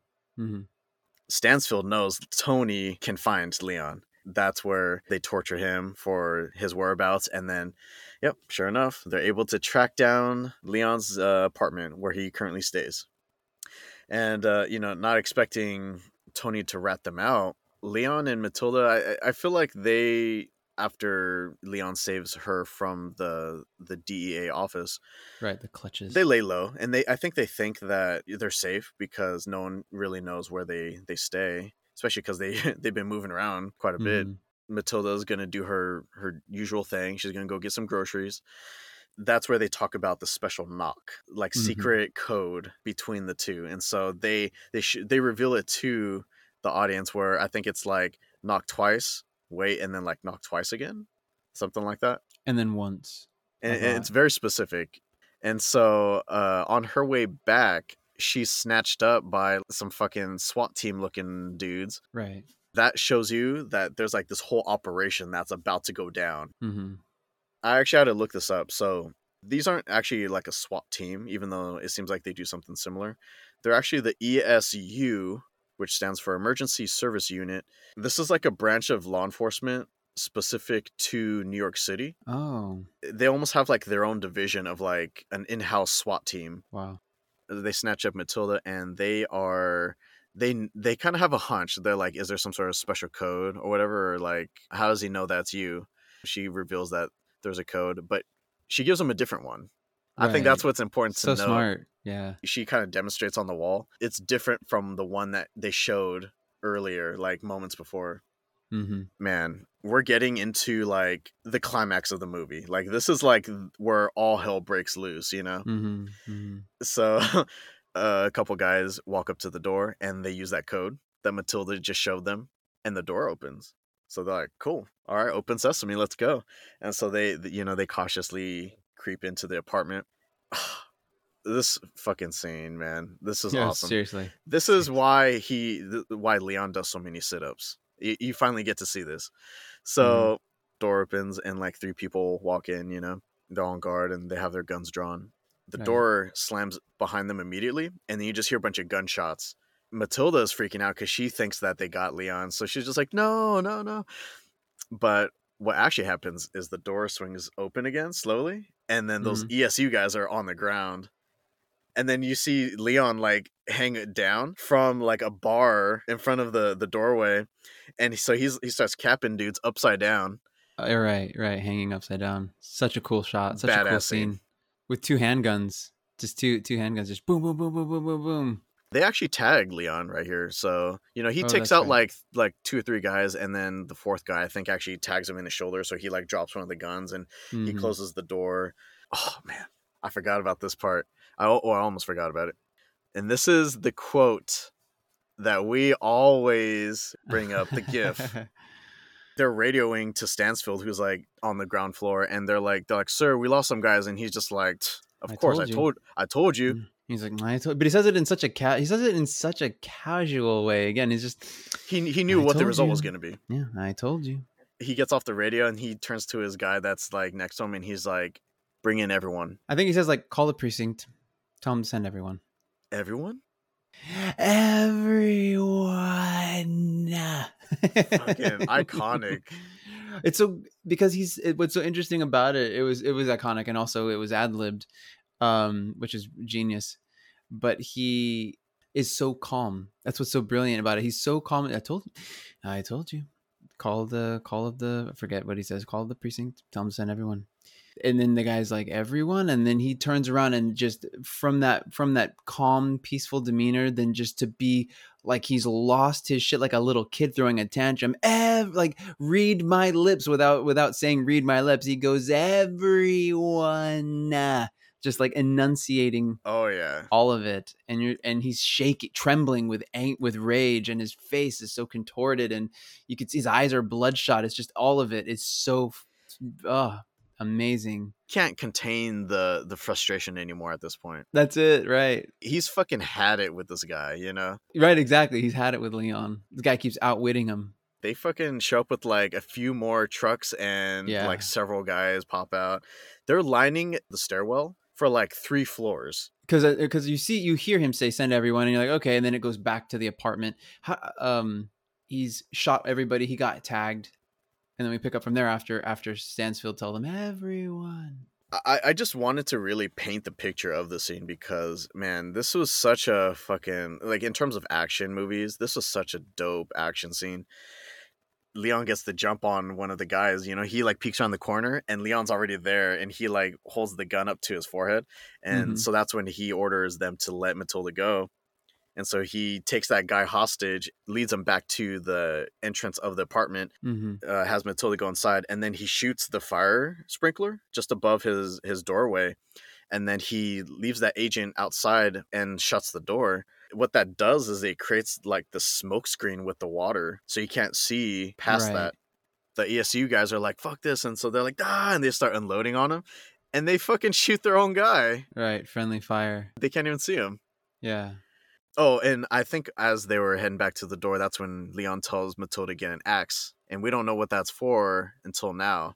So, Leon he's thinking critically. He's normally cool, calm, and collected under pressure, but this is a unique situation. Shit is really hitting the fan, and he needs to get Matilda out of there immediately.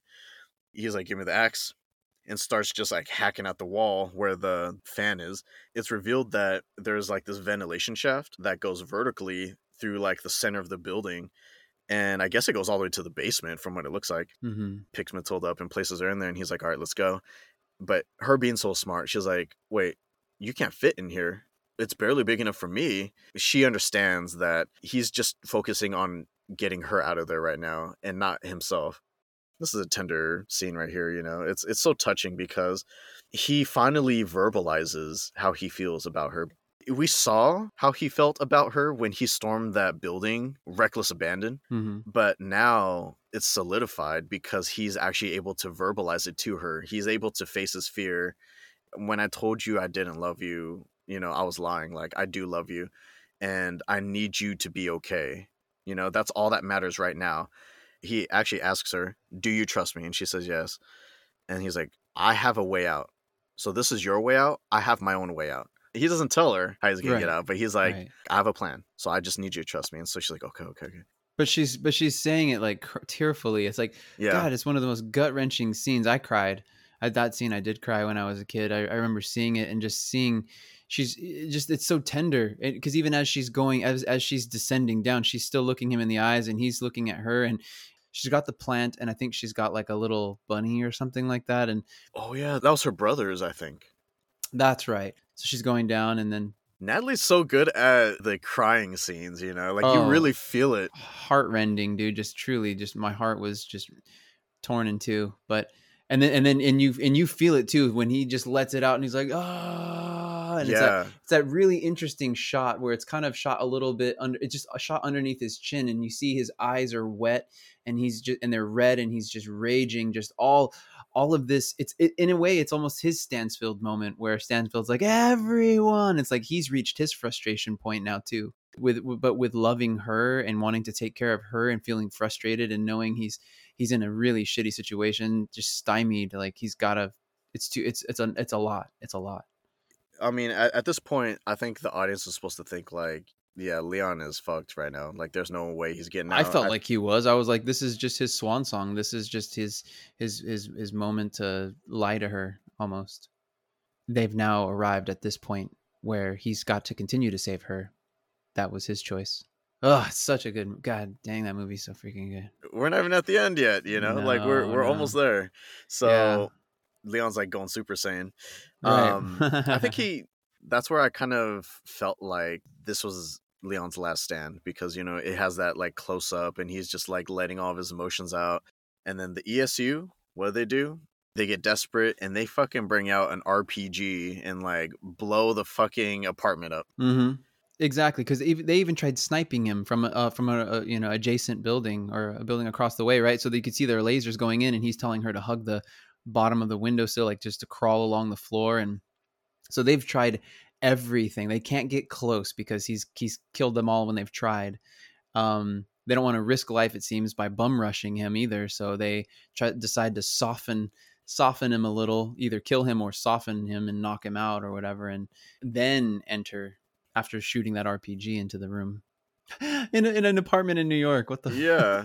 I don't even think What the they fuck? cared about the safety of any of the other residents. Like, for all they know, Right. the natural thing for them to do is like, hey, if they hear a bunch of gunshots outside, we're just gonna lock the door and like hunker down and hope for the best.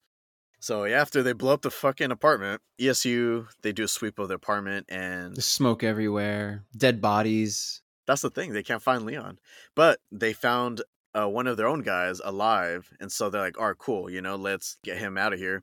And so yeah, they pick him up and they take him down a couple floors, and the medics kind of checking him out.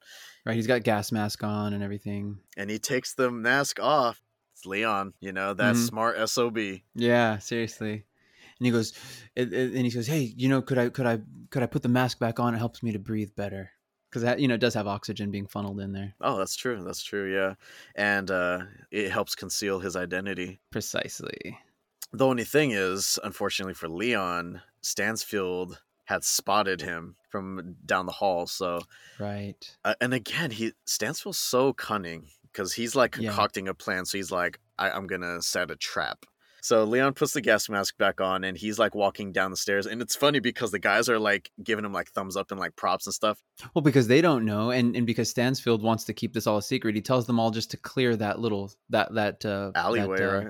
Well, it was like a corridor. It was like this whole it was like the lobby. It's a lobby.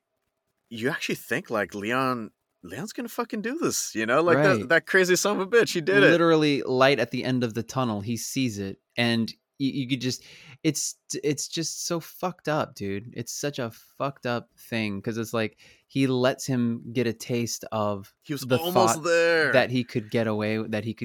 Right. He's a sick motherfucker, dude. He is a sick motherfucker. Everything's dude. a game to him, Like he wants to. He keeps wanting. He wanted to one up Leon at least once, and so he finally does at the very end. There he does, and then he just trails him, and so you see, it's a beautiful. Gosh, Luc Besson, this is such a brilliant scene. Oh my gosh, you have the music. It's just one piano. It's just the piano playing, and then Stansfield sweeps behind. You can't hear you can't even hear the sound of the footsteps. It's just you hear the piano playing. That's it. Almost as though it's like this. Almost as though in his head it's like this joyful tune. It's like this is him. Gosh, I read this quote. I wish I had the book on me now, but it's from this book called "Only the Lover Sings" by Yusef Pieper, this philosopher, and in it he talks about music. And I mention this because he says. I think he says something akin to music is the expression of the inner existential soul, something like that. Interesting. It's like totally a representation. Yeah, exactly. So to hear this music, like we're getting this expression directly to our. And it's also misleading to our hearts, right? Exactly. So to cut off any undue noise of footsteps, of breathing, of equipment that he's got on still because he's dressed like an ESU agent, and you just see the joy on his face. And you can't help but wonder, like, what's going through his head right now. And right, he's like, I did it, like I'm gonna rendezvous with Matilda. I got her out safely. I got out safely, and we did this. Right, we got through this. We're both safe. Like, who knows what comes next? Right? He's not. I don't know what kind of plan he has next. Maybe he'll talk to Tony. I don't know. Who knows? But at the very least, he's just thinking, we did this. I got out when I didn't even think I could, and I'm gonna get to see Matilda again. He let his guard down for 1 second, and that was the one mistake that he made in the movie. And he wouldn't have let his guard down, nor would. Oh, yeah, exactly. He wouldn't have let his guard down had he seen other people around. And then Stansfield wouldn't have been able to get away with what he did as a police officer without putting somebody through, without arresting somebody. He then just comes up from behind. He's like stalking him, right? He's stalking him quietly, but with a gun trained on the back of his head. On the back of Leon's head, just pointing it at him. Did you notice the juxtaposition too? He almost has like the signature outfit that he wears. As soon as he slips out from the shadows, you immediately recognize it. You're just like, you son of a bitch. Because you realize it's all clear too, and you just think the same thing. You think the same fucking thing. You're like, yeah. Because he didn't tell them why he wanted the whole corridor cleared or whatever. And how awesome was that cinematography right here? Oh, it's true. Exactly. And the piano, exactly the piece how it's just like this hopeful tune, and then you see the flash. It's like the first person perspective. Right, from Leon's, and then you just see the flash on the walls in front of him, and then you start to see him. The camera starts to slowly descend to It's the like crumbling down. It gets kind of wobbly, and then it kind of descends to the right side, and then you hear there's these like little twinkling keys, just like as if he's descending, bum bum bum bum bum bum bum bum bum, and it felt so appropriate for the song that had been playing too. But it's just like it was like here was this hope that was building even with the music, and then to just feel it, what was building just completely get that let out. Fucking awesome by the composer as well, of whoever Oh did yeah, that music. all the music, all of this. Again, the movie is just the whole is greater than the sum of its parts for sure. So yeah, so there they are. So the cinematography, again, that cinematography, yeah, Interesting shot, because this is the only time it does that first person perspective, and then our biggest fear is realized. confirmed. Yeah, it's realized because you see it does the third person view again, and then Leon rolls over and you see the blood coming out of his mouth and everything, and he's like on his last leg here, and Stansfield is kind of like admiring his work, standing over him. He's just like, I fucking got you, you piece of shit. In his last moments, his dying breath, Leon wanted to confirm something, so he's like, you must be Stansfield, and he's just like, sure am, buddy. And so that's when he gives him a present, Right. puts something in his hand. He's like, this is from Matilda. Well, he holds it too in his trembling, dying hand. He presses it into his palm, and it's almost like awkward. He's like really pressing it in there, and Stanfield almost like, I don't remember. I think it's like he does something with his eyebrows, kind of like, what the hell? like I beat you. Why are you holding my hand still? I'm your enemy, and you're holding my hand. And like the prolonged, dude, I fucking love this shit. So like this whole time you can't wait to see what's in his hand. You're like, what the fuck did he give him? You know, why is this scene so long? Right, and he's just struggling to get these words out. This is from Matilda. He turns his hand over and slowly opens the palm out, and it's the fucking ring trick. But ring trick. They didn't explain, but it's the fucking ring trick, and so he recognizes it's the pin in the ring, and so he's like, wait, no. Well, he like unzips his vest, right? And he's just like strapped to the fucking gills with grenades. Yep, he has that look of like, ah, shit. Exactly. I think he even says that. Checkmate. Yep. He's like, ah, shit. And then boom, just blows out. I thought that shot was great too, from like that street on New York. Like, it looks like they're across the street from Central Park or something, but then you just see it just push out. You see all this debris just poof, that plume, exactly, just one pin for all those grenades. That was crazy. That was like his ace in the hole. Like, he always had that in his back pocket. Right. He always hoped he never had to use that, but it was there just in case. And that's why I was saying, like, in his final moments, like this shows you Leon's character. In the end, before he died, he wanted to make sure that he did right by Matilda, and that he got back at Stansfield for her. And so he confirmed, he's like, are you Stansfield? And as soon as he confirmed it, he's just like, cool, you know, this is for you. He got him. Even it was a bittersweet ending, but man, it was satisfying. Truly bittersweet. Yeah, man. I mean, it could end there, but you get to see a little bit of it's sort of an epilogue. You see her go to Tony. They're heartbroken. Tony says he's got money for her, and you can just see the guilt on his face. He knows he did wrong by him all his life, and that, you know, he's dead now and can't make it right. So he says she'll always be taken care of. But then she's like, I want to clean. Oh yeah. Right. I want to clean. And then Tony's like, it's over. He gets just totally emotional and yells at her, and she, you know, winces, and she breaks down crying, because it's almost like, I don't have work for a 12-year-old girl. Yeah. Yeah. Live a life of a kid, be a kid.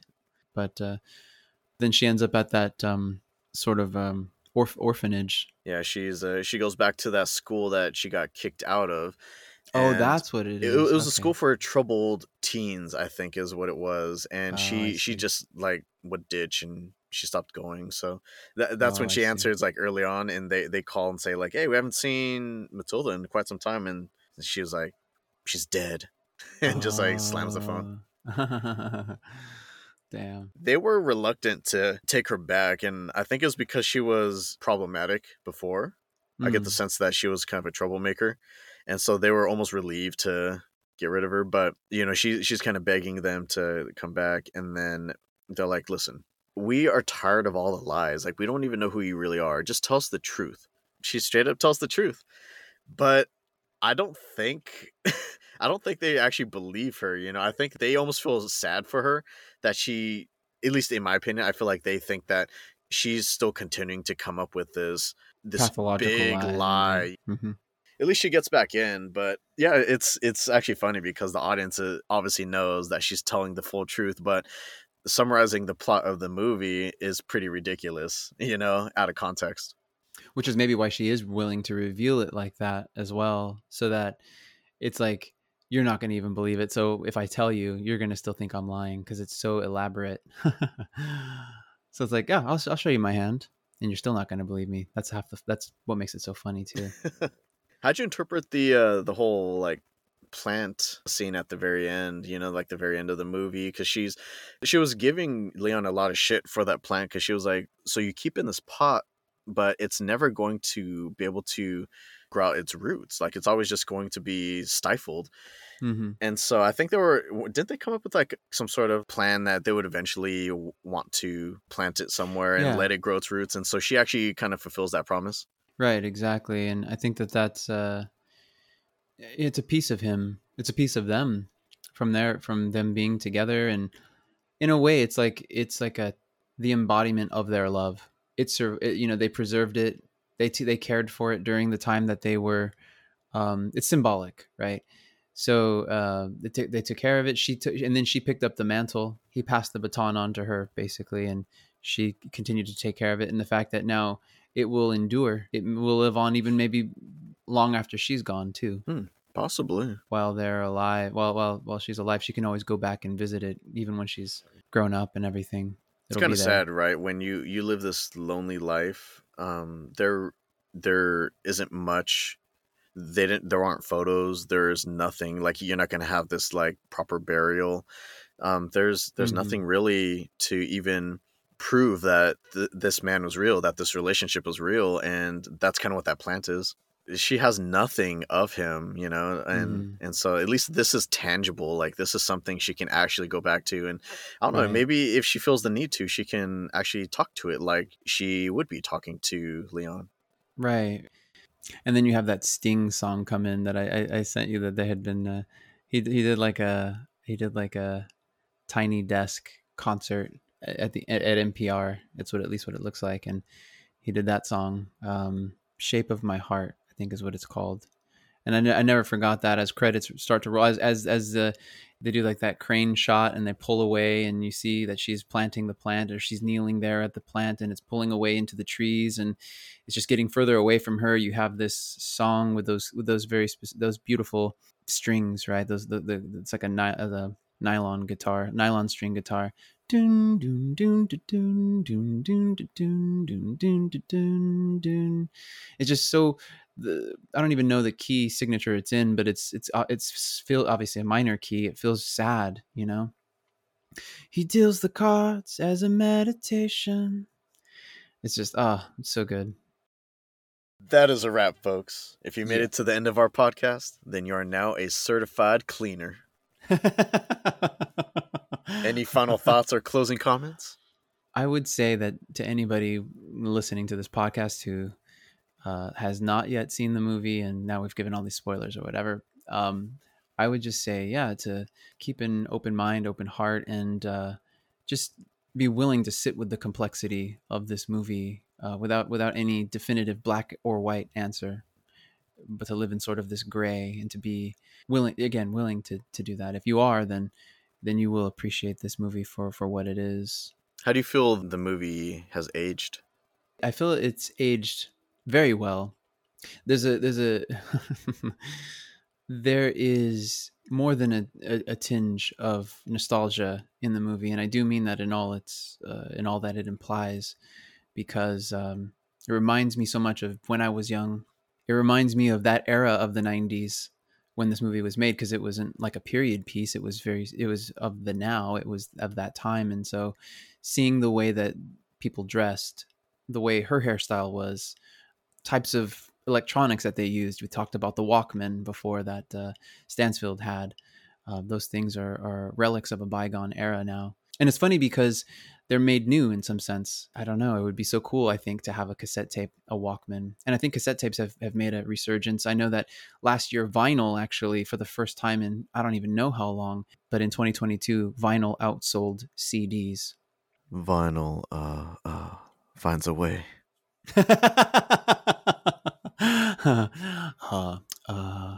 Shout out to Jeff Goldblum. Love that guy. He's like my spirit animal.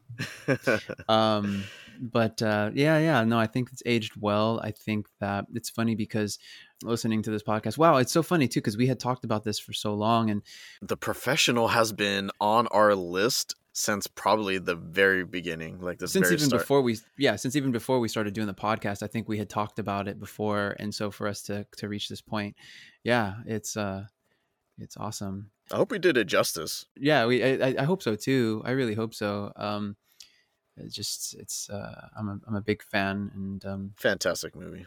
yeah, absolutely. I think that movies have a way to truly I don't know, we love shows, we love movies as humans. It's funny, we spend so much time living vicariously through other people by watching these shows. Everybody around the water cooler will talk about Breaking Bad, or Mad Men. well, you got right, Mad Men. Again, Game of all Thrones. these Game of Thrones. Thank you. There it was. Right. We have these shows that we talk about, and these characters that we talk about as well, right? And we have, going back to Breaking Bad and Mad Men, we have these anti-heroes. There's this complexity that draws us. It continues to draw us because these people are so flawed as well. You can appreciate the complexity of what it is to just be a human, the human experience. That's why I said before, we're different people after we've seen these movies, after we've experienced this, to the extent that we are open to experiencing these things, to the extent that we can sit with whatever uncomfortable feelings arise from traumatic experiences in our past as well. Hence the mindfulness piece, why it's so important to cultivate that. My only thing is go see the extended version or the international version. Yeah, I need to now. Well, as we wrap things up, is there anything that you're watching that you'd like to recommend, film or TV? I really haven't been watching a whole lot. I've been reading this book called Think Better by Ulrich Lenner, a professor at Notre Dame, and it's really, really interesting. It's like logic. It's applying different aspects of philosophy, which is great because having earned my degree in philosophy, there are themes that he ties together that just that answer these kind of age-old questions that I've had, or at least lead me in another direction to help me to search for more answers. Right? There's no, again, definitive answer, but it certainly helps me to kind of make connections to things that I didn't understand before. So that's been a joy to read. Is there anything that you're watching? Not a ton, but what I did watch all the way through was Swarm, which I was telling you about, created by Donald Glover. Swarm can be watched on Prime Video, so go check it out there. I believe it's a Prime Video original, and it's actually kind of funny because the way I got into it was there was this clip, I think it was on Instagram. My wife sent it to me, and it's like the main character girl interacting with Billie Eilish. It's like you got Donald Glover and Billie Eilish involved in this thing. All right, let's do this. Sign me up. Her first act. I mean, she's done music videos, but this is her first like TV Actual show acting gig, yeah. And she does a great job. I'll say that much. That little clip that I saw as well that you sent me after you asked me about if I'd seen it, I was impressed by, at least, and I thought it was really good. I was impressed. Afflictionados is available on all of those fancy streaming services you folks like to use. New episodes drop on the first Saturday of each month, 5 a.m. Pacific. If you enjoy our content, then go ahead and leave us a nice review. It will be much appreciated. Thank you so much to listeners out there for joining Michael and I. This has been Afflictionados Podcast, episode 23, Léon the Professional, and we will see you all next time. Bye.